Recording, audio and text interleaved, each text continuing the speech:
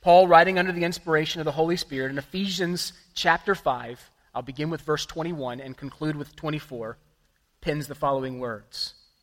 Submitting to one another out of reverence for Christ. Wives, submit to your own husbands as to the Lord. For the husband is the head of the wife, even as Christ is the head of the church, his body, and is himself its Savior. Now, as the church submits to Christ, so also wives should submit in everything to their husbands. You may be seated. 3 points on your outline this morning, really 1 point, 2 subpoints.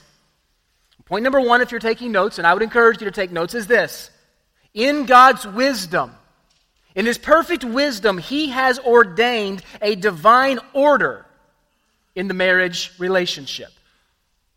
In God's infinite, perfect, unerring wisdom, He has ordained a divine order in the marriage relationship. Let me draw your attention first to the phrase, wives, submit to your own husbands. Let's look at that for a moment. What does the word submit mean? The word submit, maybe your version says subject. Wives, be subject. The word there is the Greek word hupotasso. And it's a compound word from 2 Greek words. The word hupo, it means under. And the word tasso, it means to set in place or to arrange in an orderly fashion. So if you take those 2 words, that compound word there, and you put it together, what Paul is saying when he says, wives submit to, or wives be subject to your husband, is he's saying, wives, place yourself under your husband in an orderly fashion. You see, God is a God of design, a God of purpose, and a God of order. And in His unerring wisdom, He has ordained an order. An ordered equality, but an order in the marriage relationship. Husbands and wives are equal in the sight of God. And we need to state that right off the bat this morning. Both image bearers. Paul isn't saying husbands are elevated and wives are to be oppressed. There is absolute equality of value, but at the same time there is absolute difference when it comes to role. Understand? Absolute equality of value. We're not saying husbands are elevated and wives are oppressed. Both image bearers, created in the image of God to honor and to glorify Him, but uniquely designed with a uniquely different role within the marriage relationship. There's a designed distinction in the way in which a husband and wife are to relate to one another. You ever ask yourself this question? When did submission begin? When did it begin? Wayne Grudem offers some helpful thoughts here. He says the idea of headship for a husband and submission for a wife existed before creation. It began in the relationship between the Father and the Son in the Trinity. You see, the Father has eternally had leadership role and an authority role within the Trinity that the Son voluntarily does not have. Absolutely equal. Absolutely equal are the members of the Trinity. Similarly, the Holy Spirit is both subject to the Father and the Son, and He plays a different role in creation and in the work of salvation. Even as we look at salvation, we see God as the author of salvation. The one who, if I can take you back to Ephesians chapter 1, before the foundation of the world, authored it. The Son is the one who came in and accomplished it. He is the one who lived a victorious, sinless life and died on a Roman cross 2,000 years ago, bearing the full weight of God's wrath. He is the accomplisher of salvation, and the Spirit is the applier of salvation. The one who comes in and removes a dead, cold heart and replaces it with a heart of flesh. So we see, even amongst the Trinity, there's absolute equality, but yet at the same time, the theological phrase here would be voluntary subordination. The Son, though He is equal in essence to the Father and in character to the Father, He subordinates Himself to the Father. Likewise, the Spirit subordinates Himself to the Father and the Son. So when did the idea of headship and submission begin then? Well, the idea of submission never began. It never began. It has always existed in the eternal nature of God himself. And in this most basic of all authority relationships, he passes that on to us. I think it's important that we also state that submission doesn't only apply to wives. Submission applies to all believers. And we're going to talk about it specifically this morning in its application to wives, but submission applies to all believers. Let me just draw your attention back for a moment to verse 21. Paul says, submitting to one another out of reverence for Christ. That's how we are to relate to one another in the body of Christ. It's showing deference and preference. It's, no, not me, but you. And then you would turn around and you would say, no, not me, but you.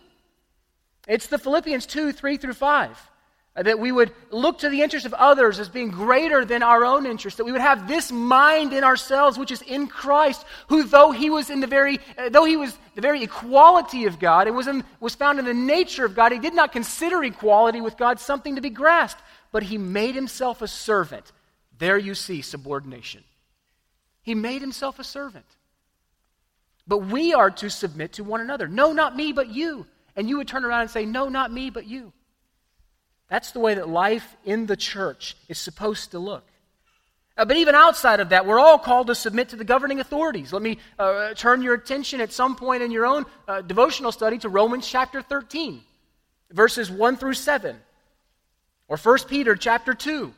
You'll see that we all have a responsibility to be submissive to those that are in authority over us. That's the way the world works. We'll see that children are to be submissive to and obey their parents. That's coming up in Ephesians chapter 6.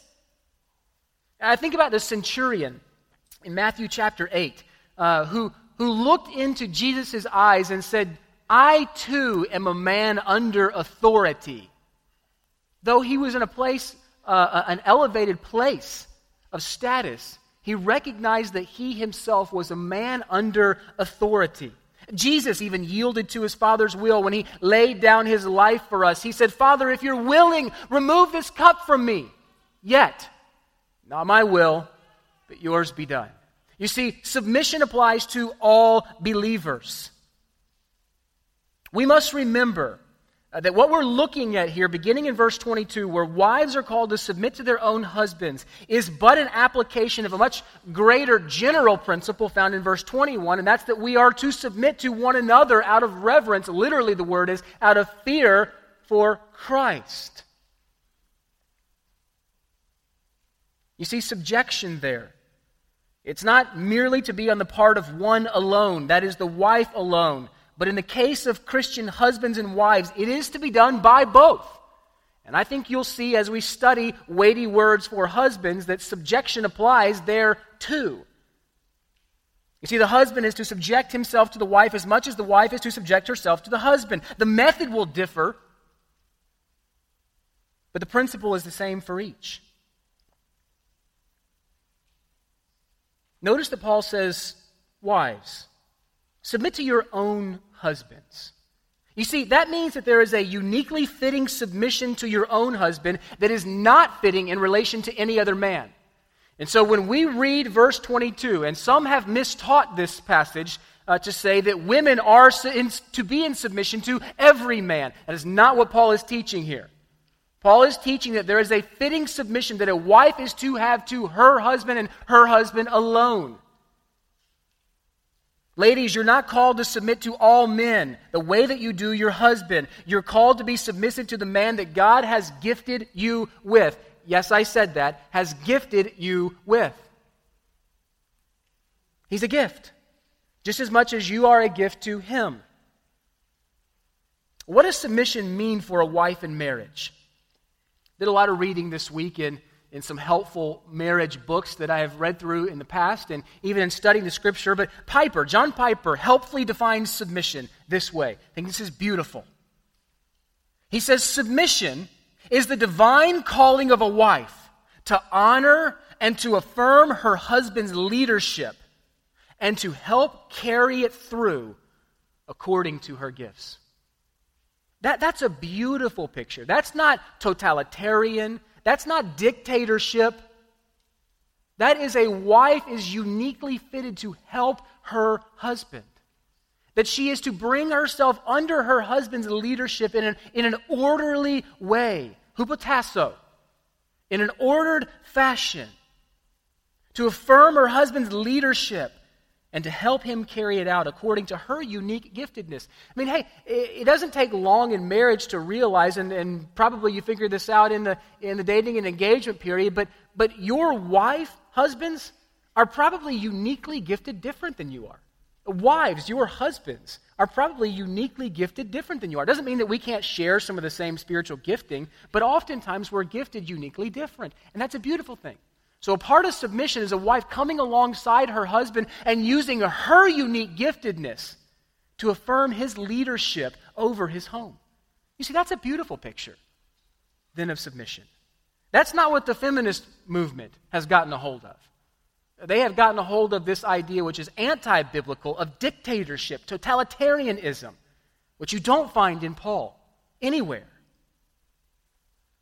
You see, that's the beauty of God's design. But unfortunately, the beauty of God's design has been misapplied in more than a few marriages.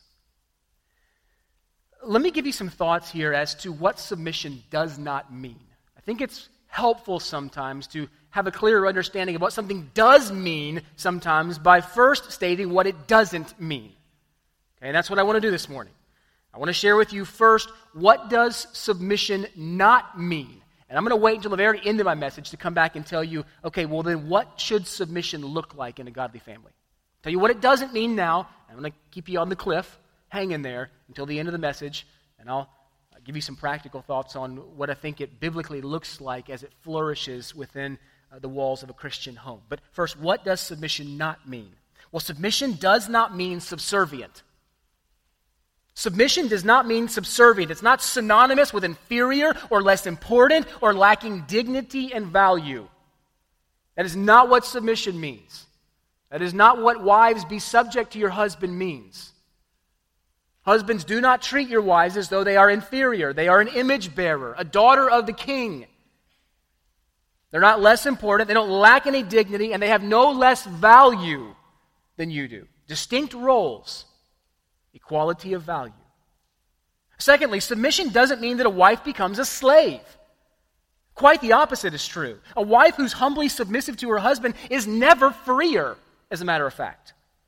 Because it's only as she's relating to her husband, as God has designed her to relate to her husband, that she can become everything that God has designed her and intended for her to become. Let me take you back to what the psalmist said, how I opened the message, Psalm 18:30. As for God, His ways are perfect. His ways are perfect.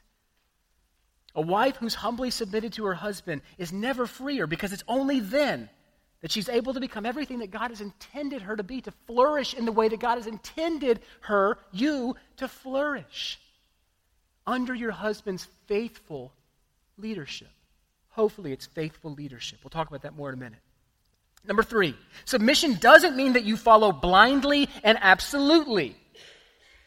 It doesn't mean that you just are a yes woman and you follow blindly and absolutely. You see, ultimately, Christ is the wife's final authority. She is His bride first.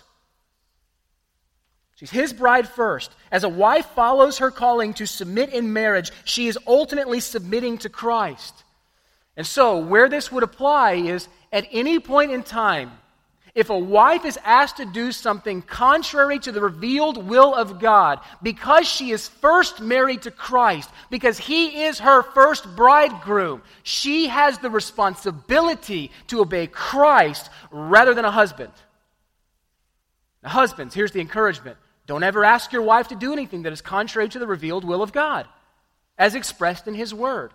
But if that ever is the case in a marriage, a wife has the responsibility before the Lord to reply just like Peter, James, and John did before the Jewish Sanhedrin in Acts chapter 4, when they were told to no longer speak in the name of Jesus Christ. And they turned back to the governing authorities and said, albeit with humility, and I probably would submit trembling, said, judge for yourselves whether it's right in God's eyes for us to obey you rather than God, for we cannot help but speaking about that which we've seen and heard.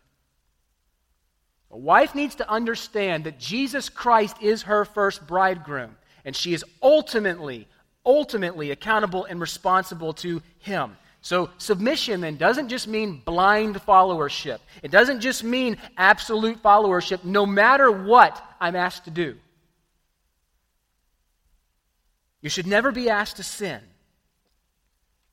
Number 4, submission doesn't mean that you're called to submit to every man. Talked about that. There's a fitting connection here between a wife and her husband. Wives, submit to your own husband. Okay?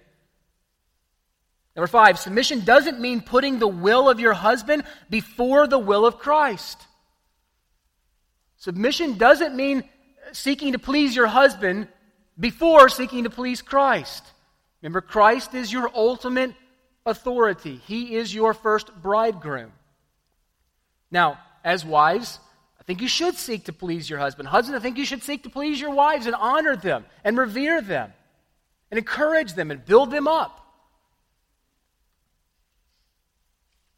But it doesn't mean that a wife is to put the will of her husband before the will of Christ. A submission doesn't mean that a wife is dependently exclusive upon her husband for spiritual growth. A husband should be helping his wife grow spiritually. A husband should be encouraging his wife with the word. But submission doesn't mean that a wife is completely dependent upon her husband if she's going to grow.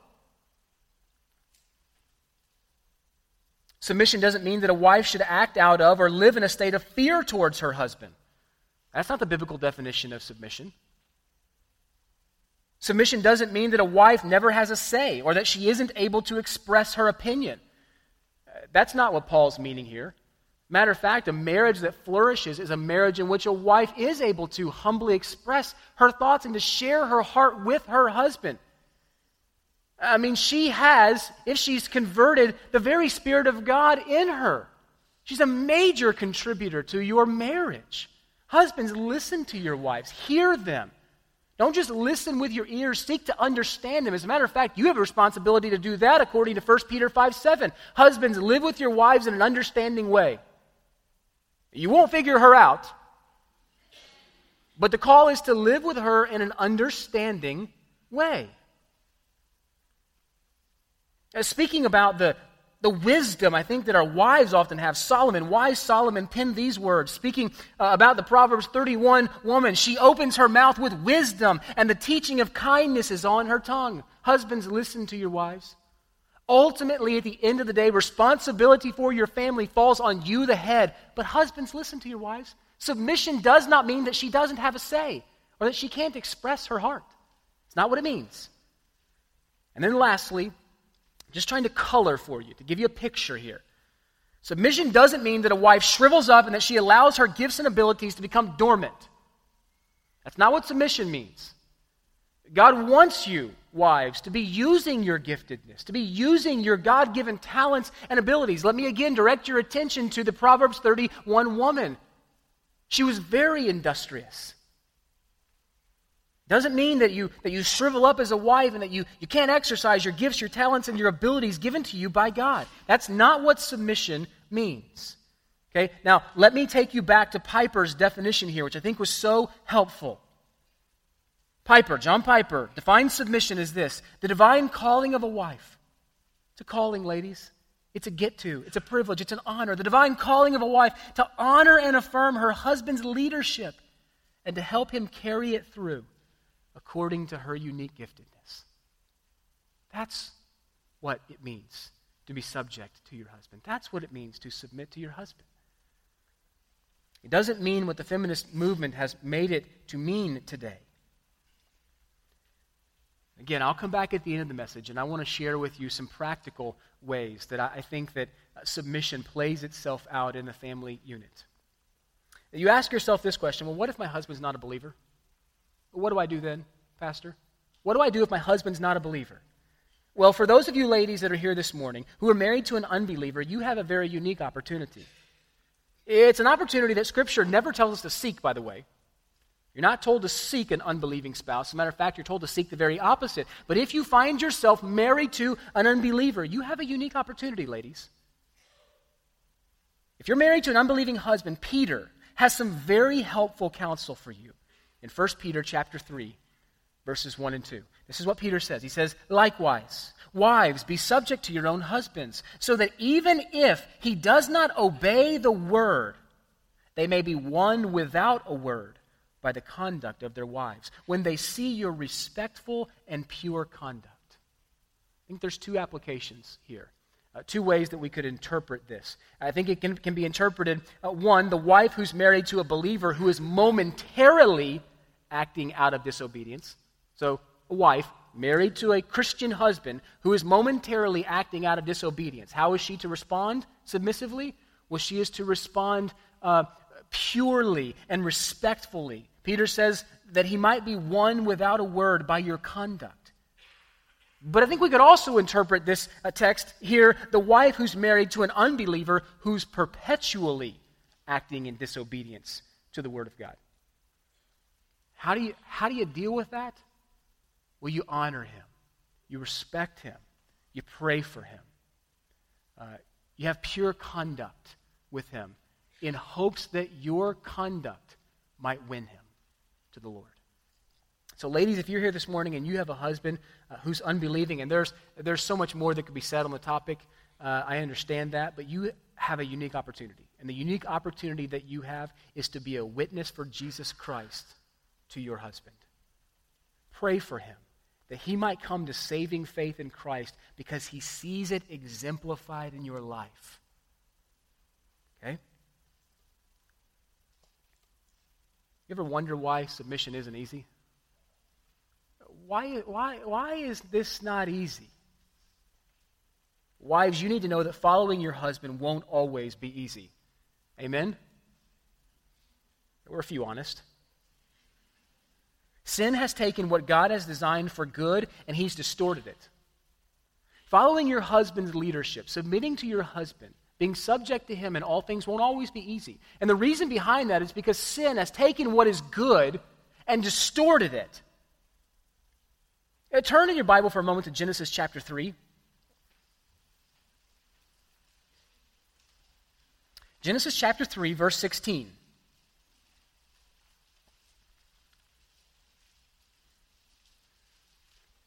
This will probably be a familiar text to most of you. But Moses here in Genesis 3:16 is recounting God's curse of sin. And this is what God has said. To the woman, he said, I will surely multiply your pain in childbearing. In pain you shall bring forth children. And then there's this sentence right here.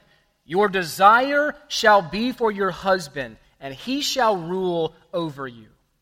That word desire there is a unique word. Oftentimes when we think about the word desire, we think about emotions. We think about it being connected to our emotions. But that's not what God's talking about here when he says that your desire will be for your husband. You see, desire has the root word to seek control or to master.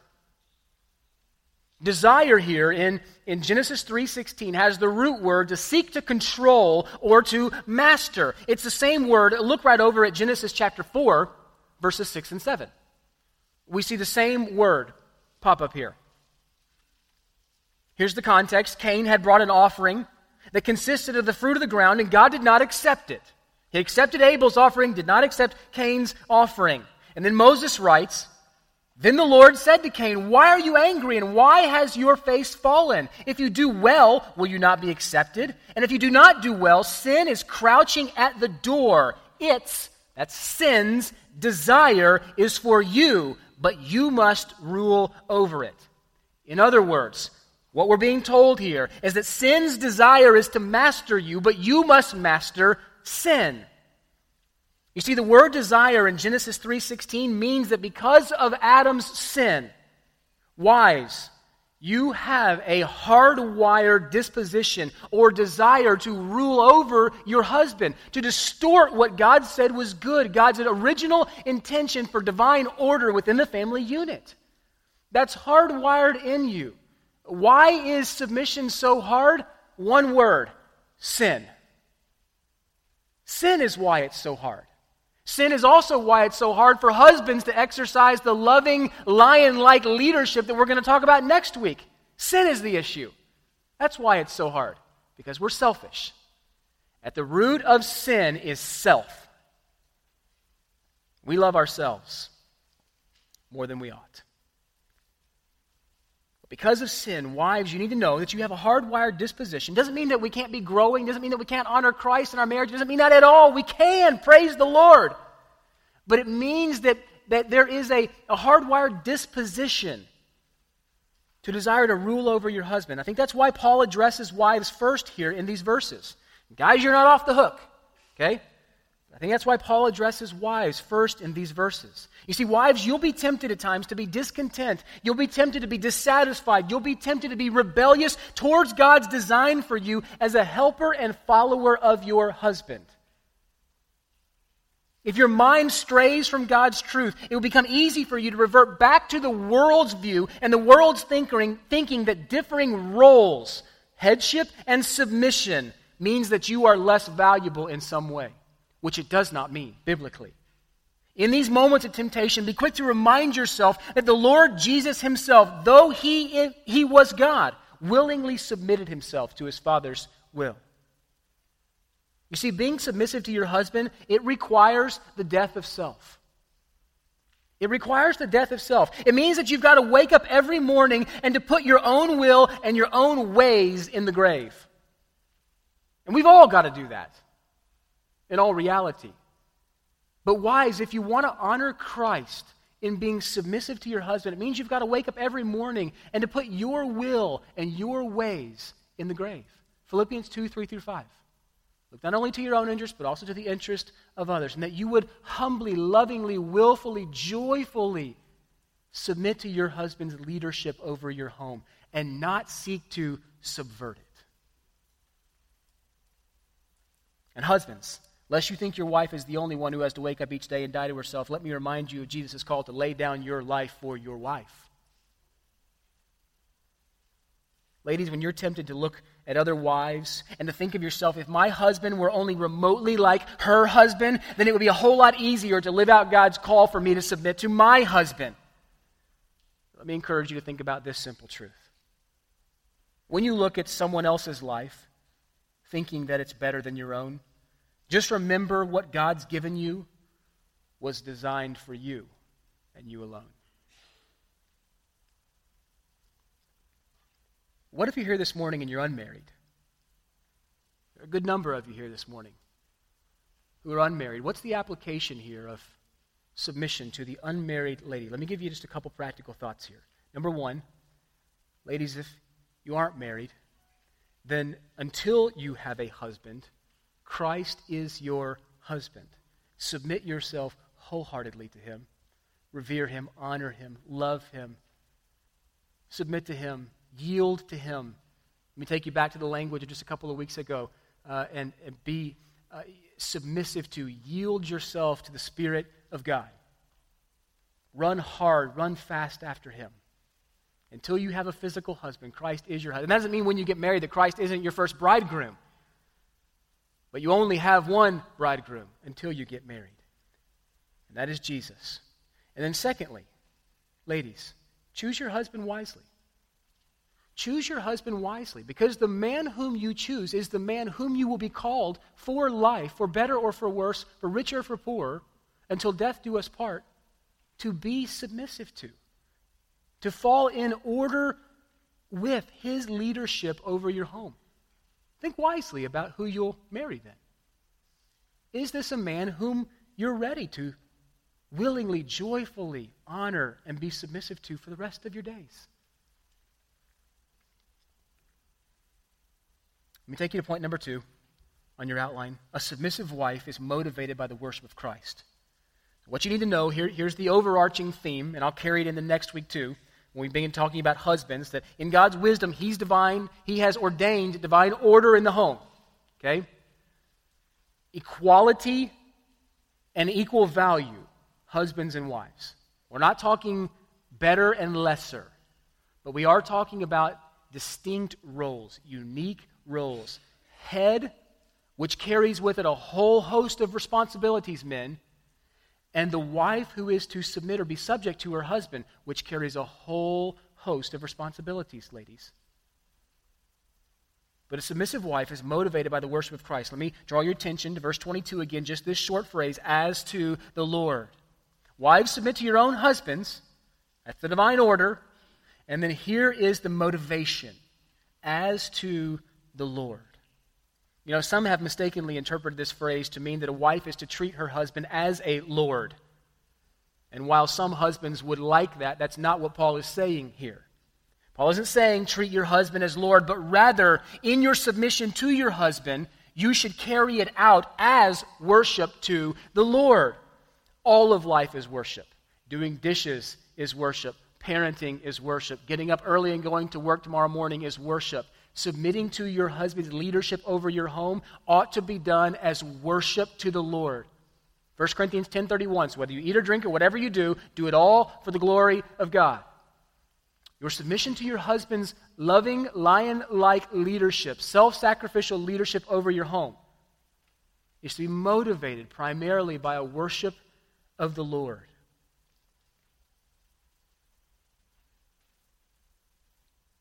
Wives, you'll struggle. You'll struggle to be humbly submissive to your husband if you're not first daily submitting to Christ. If you're not yielded to Christ, if you are not humbly submitted to Him, then you will struggle to be daily submitted to your husband, who is imperfect in every way.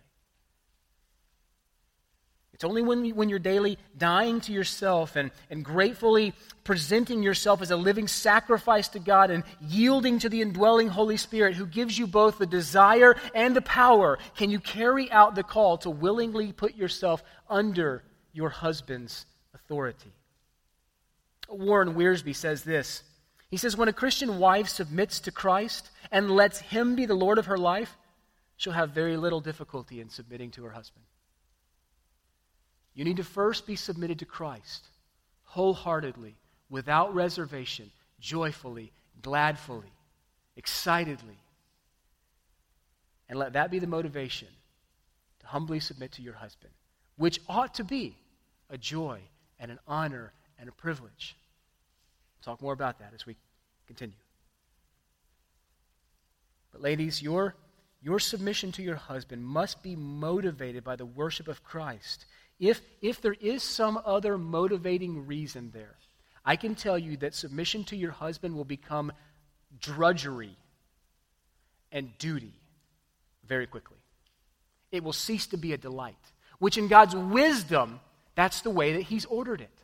He's ordered it such that a wife should be able to delight and flourish and grow and thrive under her husband's headship.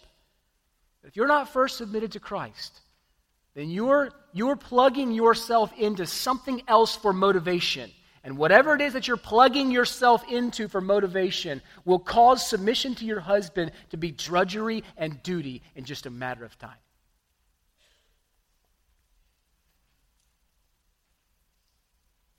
B on your outline.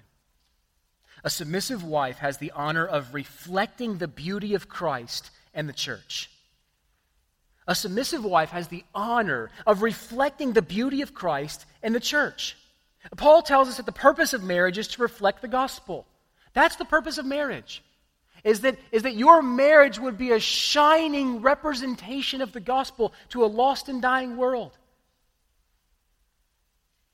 Look at verses 23 and 24. Paul says, for the husband is the head of the wife, even as Christ is the head of the church, His body, and is Himself its Savior. Now, as the church submits to Christ, so also wives should submit in everything to their husbands. You see, a husband's call, headship finds its way in the text here in verses 23 and 24. So I'll say just a few brief words about that. But I want to reserve most of that for next week as we talk specifically to you husbands. But a husband's call is to lead a wife. Is to lead a wife in such a way that your marriage would be a representation of the relationship between Jesus Christ and His bride, the church. The husband's model of love is representative of Jesus' love portrayed in laying down His life for the church. And the wife models the church's submission. And she honors and she respects her bridegroom. That's the picture there. Just as the church follows Jesus as her head and uses her gifts to carry out His mission in the world, so wives, You have the privilege and are called to respect and yield to your husband's leadership and to use your unique giftedness to help further your husband's leadership purposes for your marriage and family. And hopefully those purposes would be God-honoring purposes. No other relationship this side of eternity so fully mirrors God's purposes in the universe than the marriage relationship.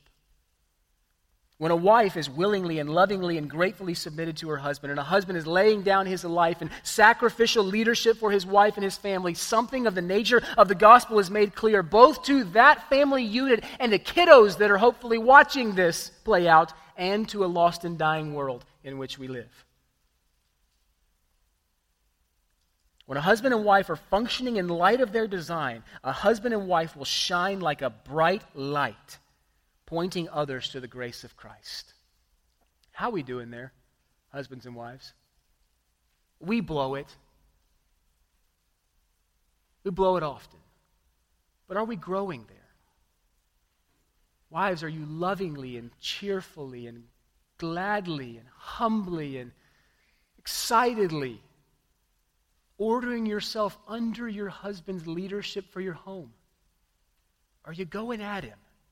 Are you seeking to subvert his leadership? Husbands, let me just say this. To the degree that you don't lead your family well, you just need to remember that your wife has that hard wire to lead. And if you don't do it, she will pick up the slack.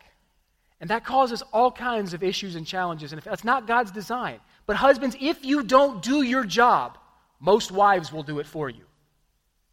That's not a good thing. It's not honoring to Christ. It's not God's design. And it causes a whole host of problems in the marriage relationship.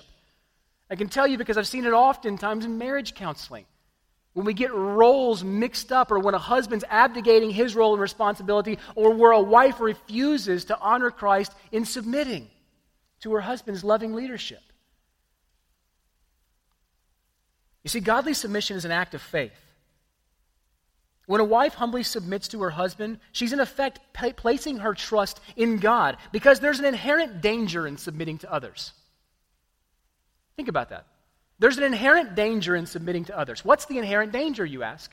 Well, the inherent danger is that the one that I'm submitting to might take advantage of my submission to them. Far be it from a Christian husband to take advantage of his wife's humble submission to him. Don't do it, men. Honor her, cherish her, nourish her. Those are words we're going to see next week. Nourish her, cherish her. Protect her submission to you. Encourage her. A wife's willing submission to her husband requires faith in the sovereignty of God over her marriage. She must trust that God is working in the life of her husband, and that he, her husband, is walking in humble submission to Christ. Remember, we're all subject to authority. Wives, it's not just you be subject to your husbands. It's wives, you be subject to your husbands who are themselves subject to Christ. We're all under authority. And in God's wisdom, he has ordained it that way, and it is good. As for God, his ways are perfect.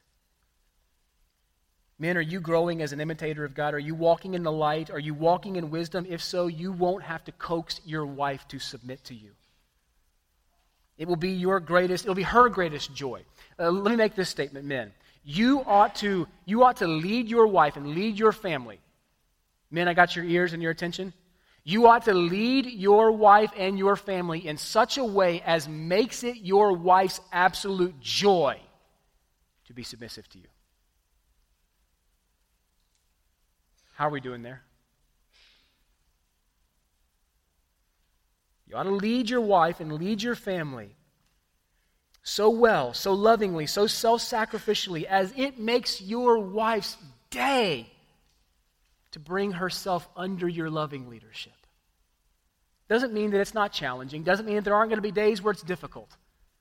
But where it's her joy and it's her delight. Men, are you leading in that type of way? That's the head that we see here in the text. Jesus is the head of the church. That's the way we see him leading, right? And this is love. Not that we loved him, but that he loved us and he laid down his life for us. Husbands, if you're laying down your life for your wife, she will be overjoyed to fall in line with your leadership. For the most part. Well, what does godly submission look like? We're out of time. I understand that. Let me buy a few minutes and we'll finish this. What does godly submission in everything look like? I share with you what it's not, what it doesn't mean, but I haven't shared with you yet what it looks like. What does it look like practically? What does it look like fleshed out in the home? Paul says, as the church submits to Christ, so also wives should submit in everything to their husbands. Okay? Let me take what time we have left, although we don't have any time left, and try to paint a picture for you of what godly submission should practically look like in your home. This is not an exhaustive list, by the way. This is just to get juices flowing. Number one, godly submission. Wives, let me get your attention. Godly submission looks like a heart that honors and respects her husband. Godly submission looks like a heart that honors, get that word honors, and get the word respects her husband. You see, wives, you have an immense high calling from God. You need to know that your husband has a deep-rooted need. He is hardwired to need love and respect. And it's a need that you have the God-given ability to provide. He needs to be respected by you. He needs to know that you trust his leadership. He needs to know that you're willing to follow him as he follows Christ. 1 Corinthians 11:1. He needs you to encourage him, to champion him, to respect him, and to honor him, to be his biggest fan, and never to degrade or belittle him. Your husband needs that from you. That's a part of what it means to order yourself under the leadership of your husband, to respect and to honor him. That means to have respectful thoughts of your husband. What comes into your mind when you think of the man God has gifted you with? Because what comes into your mind is very important. I pray that you will never have a lack of God-honoring thoughts towards the man that God has given you. Don't forget that as you think, so you'll speak and so you'll act. Okay? If you think God-honoring thoughts towards your husband, you will more times than not act in a God-honoring way. You'll relate to him in a God-honoring way. He's undoubtedly imperfect, but let me encourage you to dwell on his strengths and his God-given giftedness rather than on his weaknesses. Okay? Help him grow, and when he sins, point him to the gospel, point him to the grace of God, but dwell on his giftedness. As often as he comes to mind, take a moment and thank God for the wonderful gift that he's given you in your husband. First, let me ask you, do you believe that statement? That God has given you a wonderful gift in your husband? And not only respectful thoughts, but also respectful words. Let me encourage you to commend your husband, ladies. Encourage him whenever possible. I can tell you he won't get that most days in the workplace. You have a unique ability to lift your husband up with what you say about him. Don't speak ill of him. Not to him and not to others behind his back. There is scarcely a greater lie than the old adage, sticks and stones will break my bones, but words will never hurt me. That's straight from the pit of hell. Words can crush. Words set a forest ablaze. Words turn a great ship like a small rudder. How about respectful deeds? Respectful thoughts, respectful words, respectful deeds. Not only have you been called to respect your husband with thoughts and words, but also in your actions. Be intentional in looking for ways that you can serve him. Be the Proverbs 31:12 wife who seeks to do her husband good and not harm all the days of her life. Boy, what an epitaph. Leave him notes of encouragement. Ask him how you can pray for him. Love him loud and clear. Follow him with a surrendered heart. Not blindly, but with a surrendered heart, seeking to please Christ. Secondly, godly submission looks like a heart that willingly follows your husband. It looks like a heart that willingly follows your husband, that respects and honors him, but that willingly follows him. Wives, you've been called by God to follow your husband's loving and sacrificial leadership in your life. You see, submission and headship are not just theological terms for inferiority and superiority, and not just code words for that. Wives, you're not the lesser. Husband, you're not the greater. You're distinctly different in your God-given role. But wives, you have the immense privilege of following your husband as he follows Christ. He'll do it imperfectly. Confessions of a local pastor and husband. You see, nowhere in Scripture is the husband commanded to force his wife into submission. Or rather, the wife is encouraged to willingly make herself submissive. It's interesting here. I don't want to go off on a tangent, and we're at our time, and I need to just land the plane, and I got it. But bear with me for a second here. The language here, the word submit, is in the middle voice. I think you'll find this encouraging in the original language, in the Koine Greek language. In English, we only have two voices, active and passive. Okay, those are the two voices that we have. The active voice is used when the subject performs an action. So we would say, she loved him. That's active. The passive voice is used when the subject undergoes an action. So we would say, she was loved. That's passive. But in the Koine Greek, unlike English, there's a third verse. We refer to it as the middle voice. It's between the active and the passive. You see, the middle voice is used to refer to an action that's carried out by one's self and for one's self. It's an action that's carried out by me, for me. That isn't, let me take you back to, we're to submit to our husbands out of reverence and worship for Christ. But that's what the middle voice conveys there. The emphasis of the text here is, wives, willingly submit. Willingly bring yourself under the authority of your own husbands. Many of you have probably referenced Matthew Henry commentary. If you haven't, let me encourage you to add Matthew Henry to the list of good guys to read. Henry, as a poor young man, met a lady of nobility in London. And he fell greatly in love with her, and she fell in love with him, despite her prominent status. And she went home one day to tell her father about Henry, whom she had met. And he, Dad, and I understand this, tried to discourage her. And he said this, he said, that young man, he has no background, and you don't even know where he came from. And this young lady, speaking about Matthew Henry, which went on to be a great Bible commentator, she answered, you're right. I don't know where he came from, but I know where he's going, and I want to go with him. Two things. Men, do you know where you're going? Are you leading your family in an intentional direction? And ladies, are you excited to join him in the journey? Lastly, submission looks like coming alongside your husband with a joyful attitude. Think about Christ for a moment. How did he serve the Father? Was it in a spirit of resignation or servility or heaviness? Absolutely not. It was with a heart of overflowing gladness. He delighted to do the Father's will. Wives, let me encourage you, delight in following your husband. He is imperfect. He's going to be imperfect. He won't be perfect until he reaches eternity. Don't expect him to be perfect. Expect him to be growing. Husbands, expect your wives to be growing. Help each other grow in Christ. Don't expect your husband to be perfect. But you can lovingly, willingly, joyfully, excitedly, humbly follow his leadership even in light of his imperfections. Because the perfect one is the one to whom he submits. Right, men?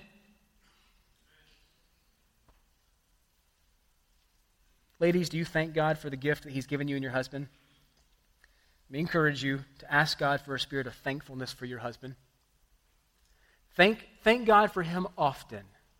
You see, a thankless wife is a bitter wife. Same thing can be said about a husband. A thankless husband is a bitter husband. A thankless wife is a bitter wife, and a thankful wife is a joyful wife. To the degree that you are thankful for your husband, you will submit to him with great joy. Ask God to give you a spirit of thankfulness for the man whom he has gifted you with. To the degree that you're thankful, you'll have a joyful attitude and disposition towards following your husband's lead. Make no mistake about it, friends. Living out our unique God-designed roles in marriage, it's not easy, but it's glorifying to God, and it's good for you.